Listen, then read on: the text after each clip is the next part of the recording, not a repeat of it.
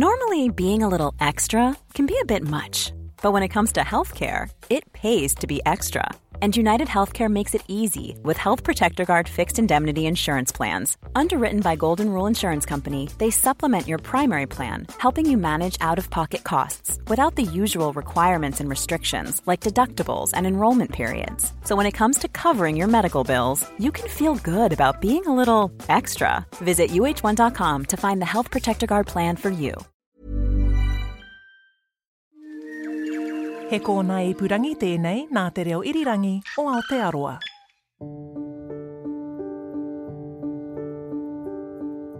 It is clear from the pathologist's report that they were both struck on the head with a great deal of force. Hi, I'm Jesse Mulligan and this is Crimes NZ. For this episode, the final in our third season, I have to warn you that the case we're discussing is about child abuse. In fact, it's one of the worst cases of abuse seen here in New Zealand, so please take care while you listen.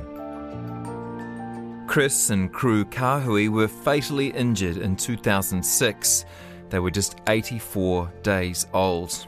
Marie Dyerberg was the lawyer for the twins' mother, Maxina King. It was a very upsetting case, the thought of two little twins, as with any child, any baby who is so helpless, to be killed and die as a result of an unlawful act. We all react to it. We all are really horrified and we feel so helpless about it. But unfortunately, as I see it, we have this reaction, we say it's terrible, we really at the time say that this can't possibly happen again. It just keeps happening and there just aren't the resources that are really put into the vulnerable families or families that may be at risk or identified at a very early age to really try and help parents, grandparents and children, all of whom are caught up in the reason why we end up with these terrible abuse cases. So can you remind us what exactly happened? What happened is that Maxina had been out for a couple of nights in succession. The first night, we have to remember, is that she had her little 1-year-old son, Shane, who was suffering respiratory problems, and she sat all night into the early hours of the morning at the hospital until 6 a.m., waiting for him to be looked at. She then went out the next night and said, in effect, I haven't been out, I've had no break, you, Chris, are not around to look after the twins, and so you will look after them, and I'm going to spend time with my sister. And that is what she did. So she went out that second night just to have a bit of a time with her sister and a break away from the home, first time ever. During the evening that she was away, something happened to the twins. Very serious injuries obviously occurred during this period. That is what the inquest found. When Maxina did return home that second morning, she noticed a little bruise on one of the babies and said, "What's happened? What's taken place in my absence?"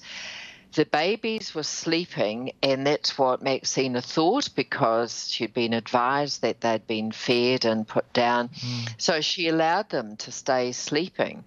But later, she realised that there was something seriously wrong with the babies, went to the doctor, the local GP. He realised that there was something very wrong with these babies and instructed them to immediately take them to the hospital. Then, of course, there was this series where they picked up supplies for the baby, picked up what was going to be relevant for the hospital staff to have by terms of records, which would help the babies.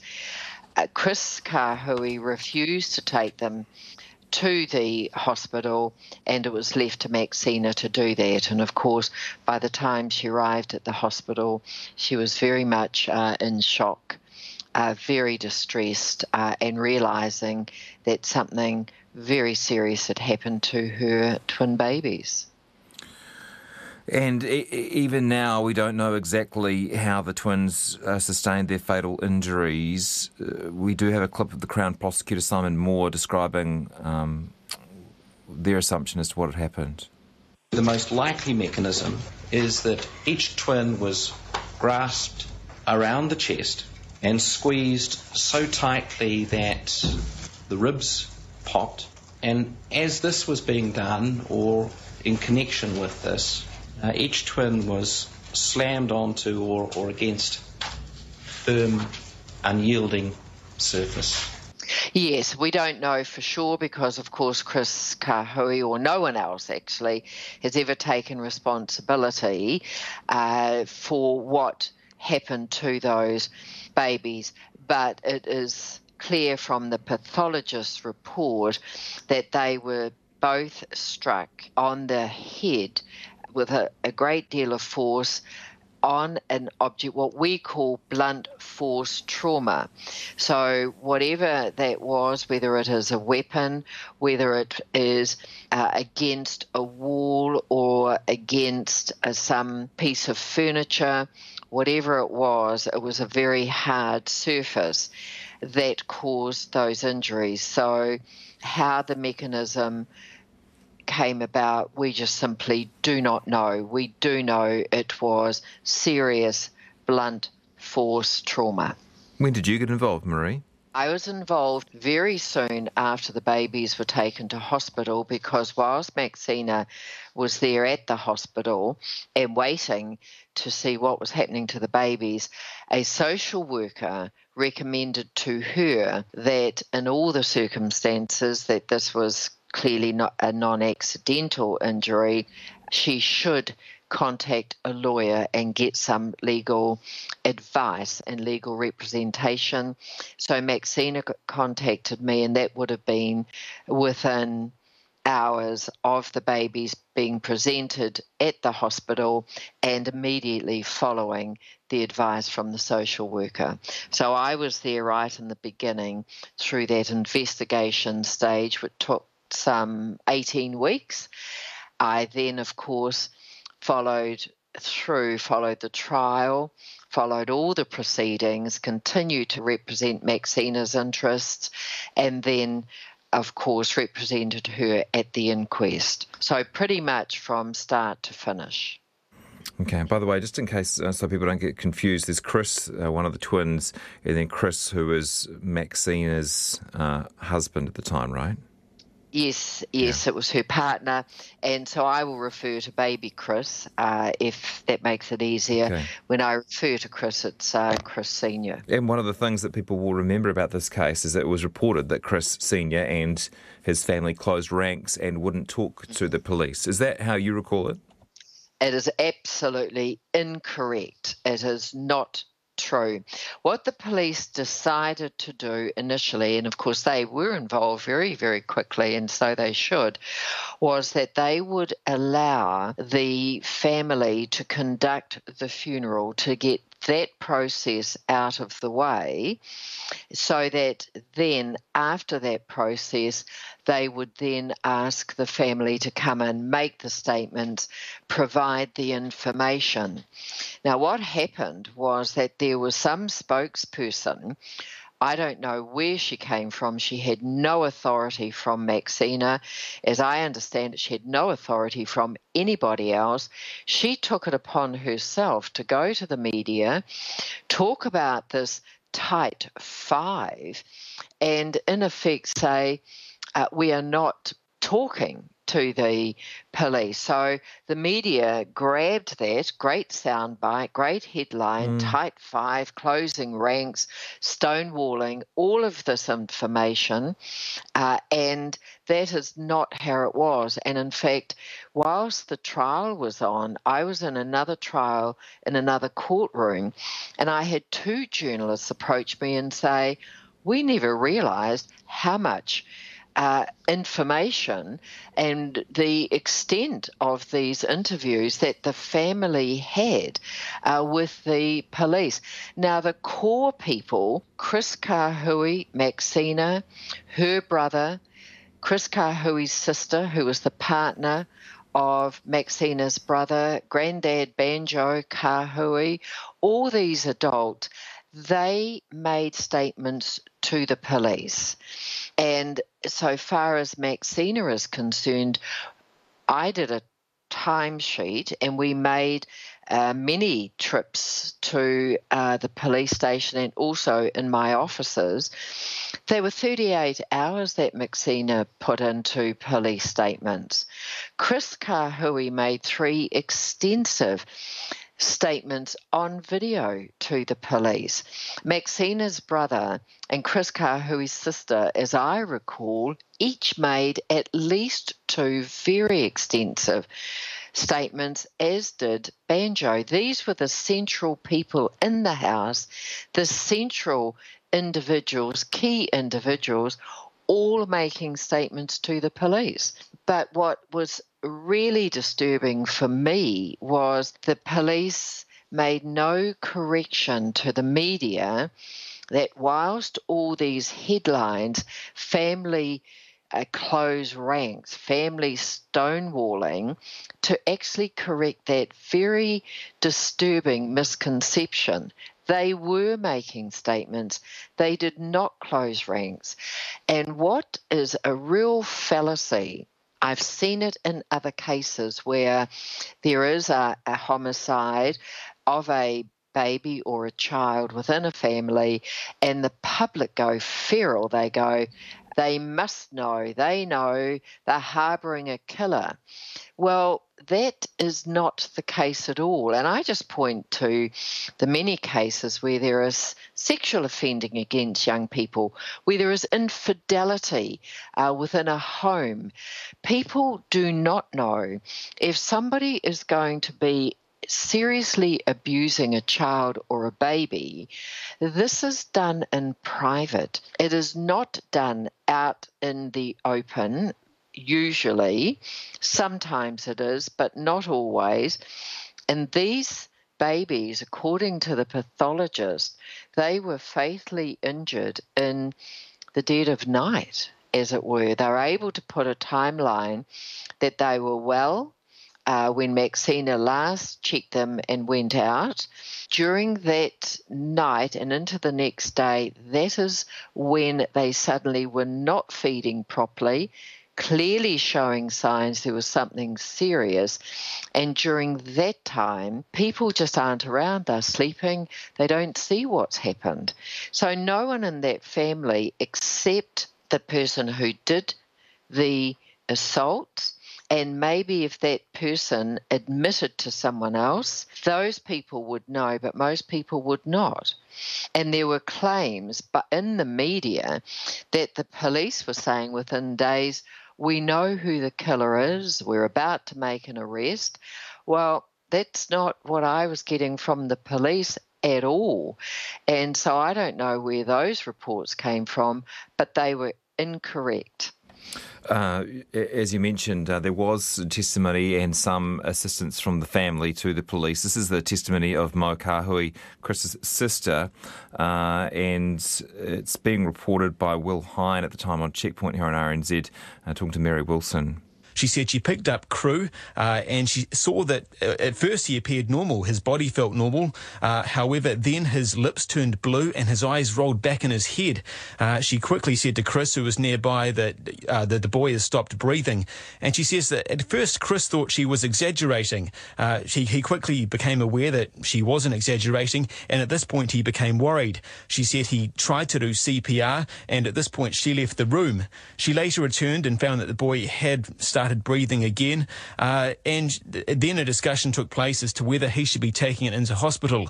A decision was made not to call an ambulance because they had a car there, and it was decided that if they were to go to hospital, a car could be used them, and that would be quicker than going in an ambulance. As it was, they decided not to go and they kept the two boys overnight at home. However, she said Chris wasn't anti a hospital visit. He wasn't actively sort of protesting against going to the hospital. She said he simply thought that wasn't required, and she said that she trusted him because it was his child that he was talking about. I'm talking to Marie Dyberg today about the Kahui twins case, very difficult case even to hear about. 14 years later, Marie was the lawyer for Maxina King and suggests that perhaps nobody knew what happened to these twins, how they sustained their fatal injuries. You were the lawyer for Maxina King, so presumably there's no interest in you defending the family. But for people listening, I think it will be hard to credibly believe that up to 12 people lived in the house. There were several people there on the night that the injuries were sustained, that people wouldn't know who had done it. And presumably it wasn't the first time. I totally reject that is something that people would know. And people who are maybe inexperienced, maybe uninformed, they can say that if they wish. But in reality there is so much crime that is carried out that is undetected. And people genuinely, sincerely say, I did not know this was going on. And if you've got somebody who's clever enough and denying that it all happened, unless you see something, you will not know who has done this, because that is what the law is all about. There is opportunity for a number of people to have inflicted the fatal injuries, but to know, to be sure who did this, without a confession, without some eyewitness, you do not know. Your client was not on trial. You were there at the inquest, but not at the trial. But what can you tell us about how the trial went? Who was the accused, by the way, and how did the trial go? Well, the trial preyed upon the terrible prejudice that was unleashed upon Maxina King. She was not present whilst the injuries were inflicted. Chris Kahui was, but for some reason the public really tore into Maxina King. She was branded as a mongrel mum. I saw a magazine with that headline. She was hounded. She was persecuted. She was blamed for the death of these children in the most vitriolic way. I have never seen pre-trial publicity in New Zealand that I would say would have completely prevented her from any fair trial had she been accused. And that is what the defence did.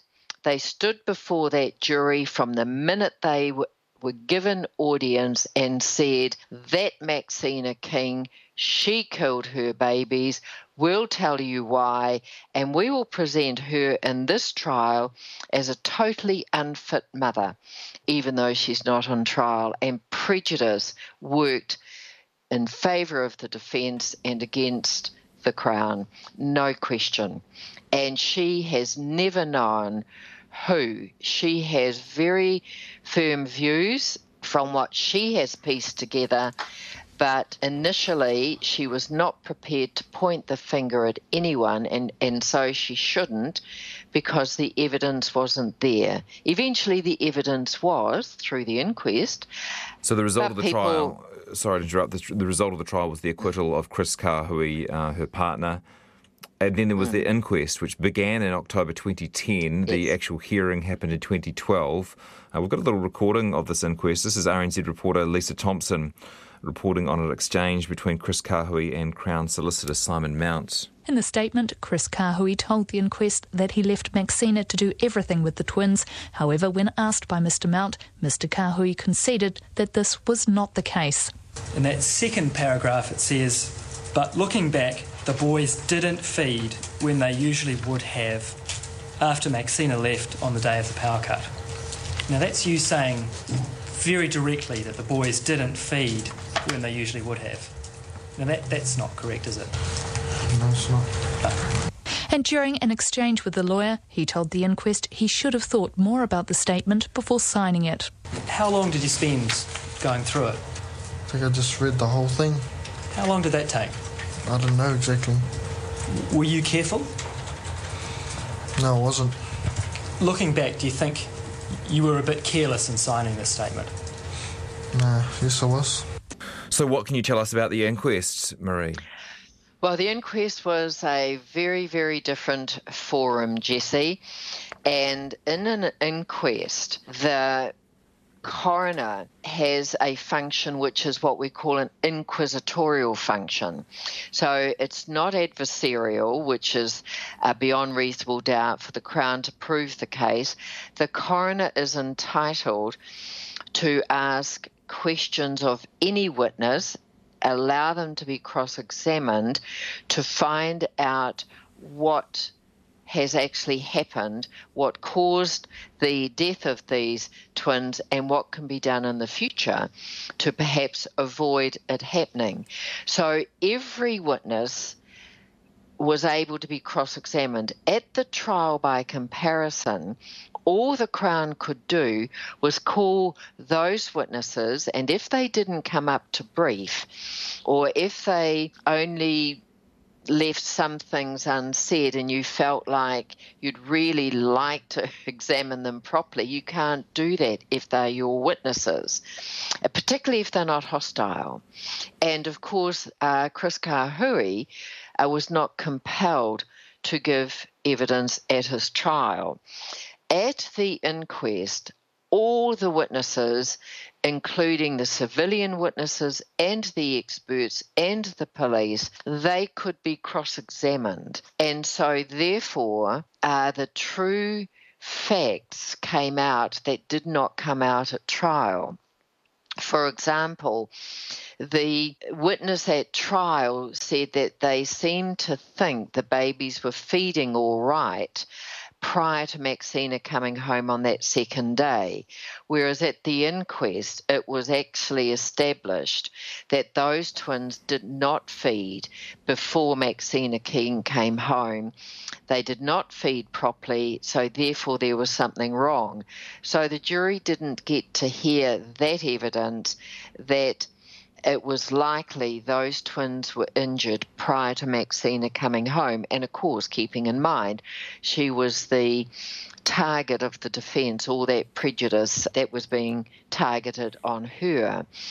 Chris Kahui gave evidence at the inquest. He was therefore subject to cross-examination by Simon Mount, who represented the police, and I was able to cross-examine at that inquest as well. I was able to cross-examine the grandfather. I was able to cross-examine the witness who had come and fed one of the twins that day before Maxina returned. I was able to cross-examine the other witnesses there as well.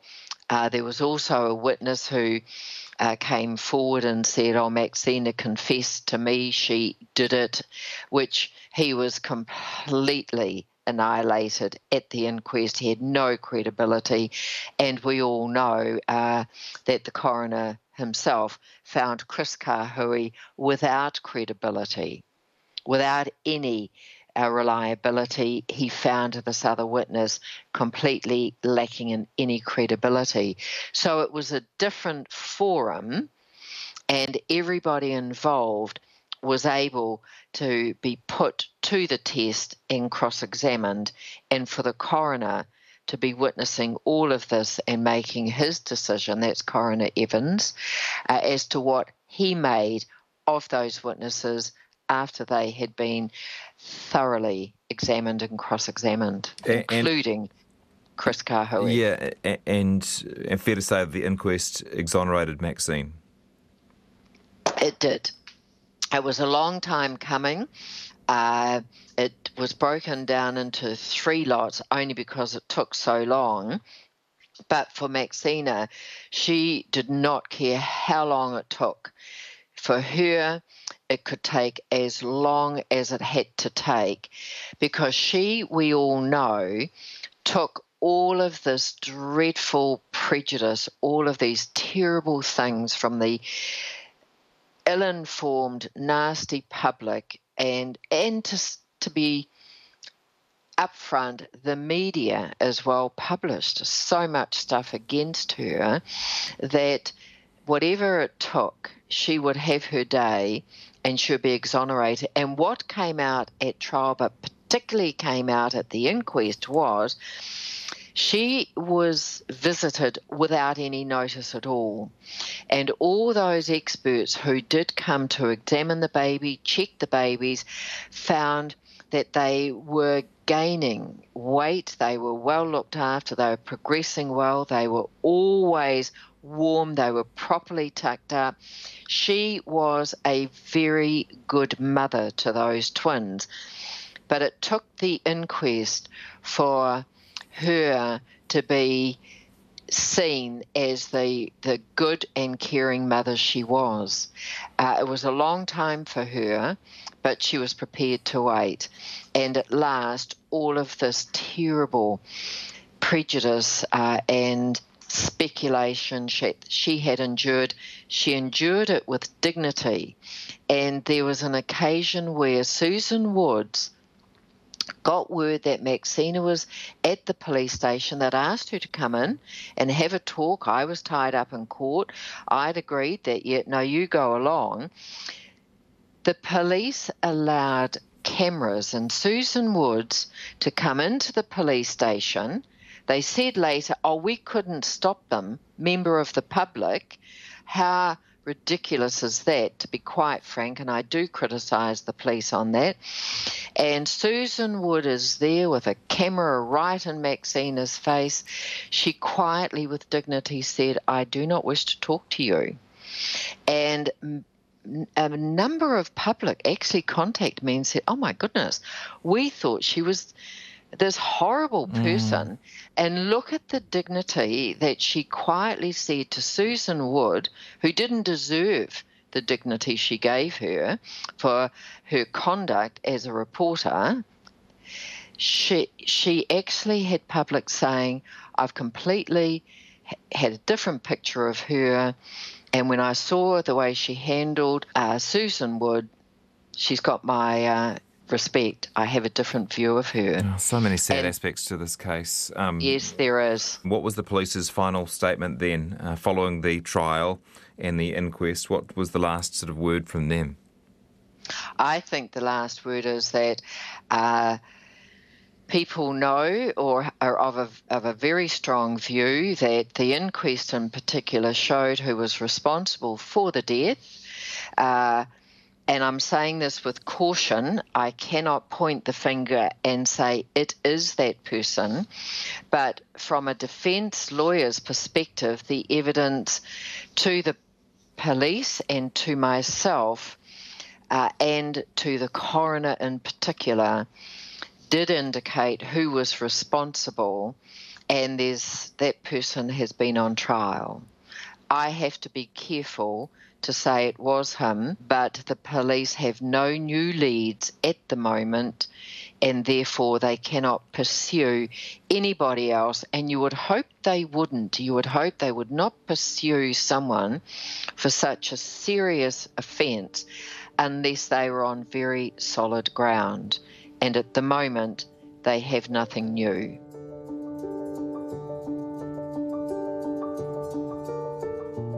Thanks for listening to Crimes NZ, hosted by me, Jesse Mulligan. This was the last episode for this season, but if you're looking for more true crime podcasts, RNZ has plenty. Try Gone Fishing, Red Lion, or Black Sheep.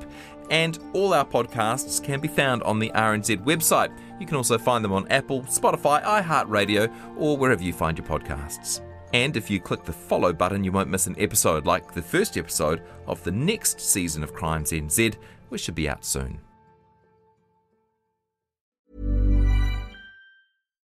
Do you love anime, gaming, movies, and discovering how your favorite pop culture affects everything you do? Then join us on Crunchyroll Presents The Anime Effect. I'm Nick Friedman. I'm Lee Alec Murray. And I'm Leah President.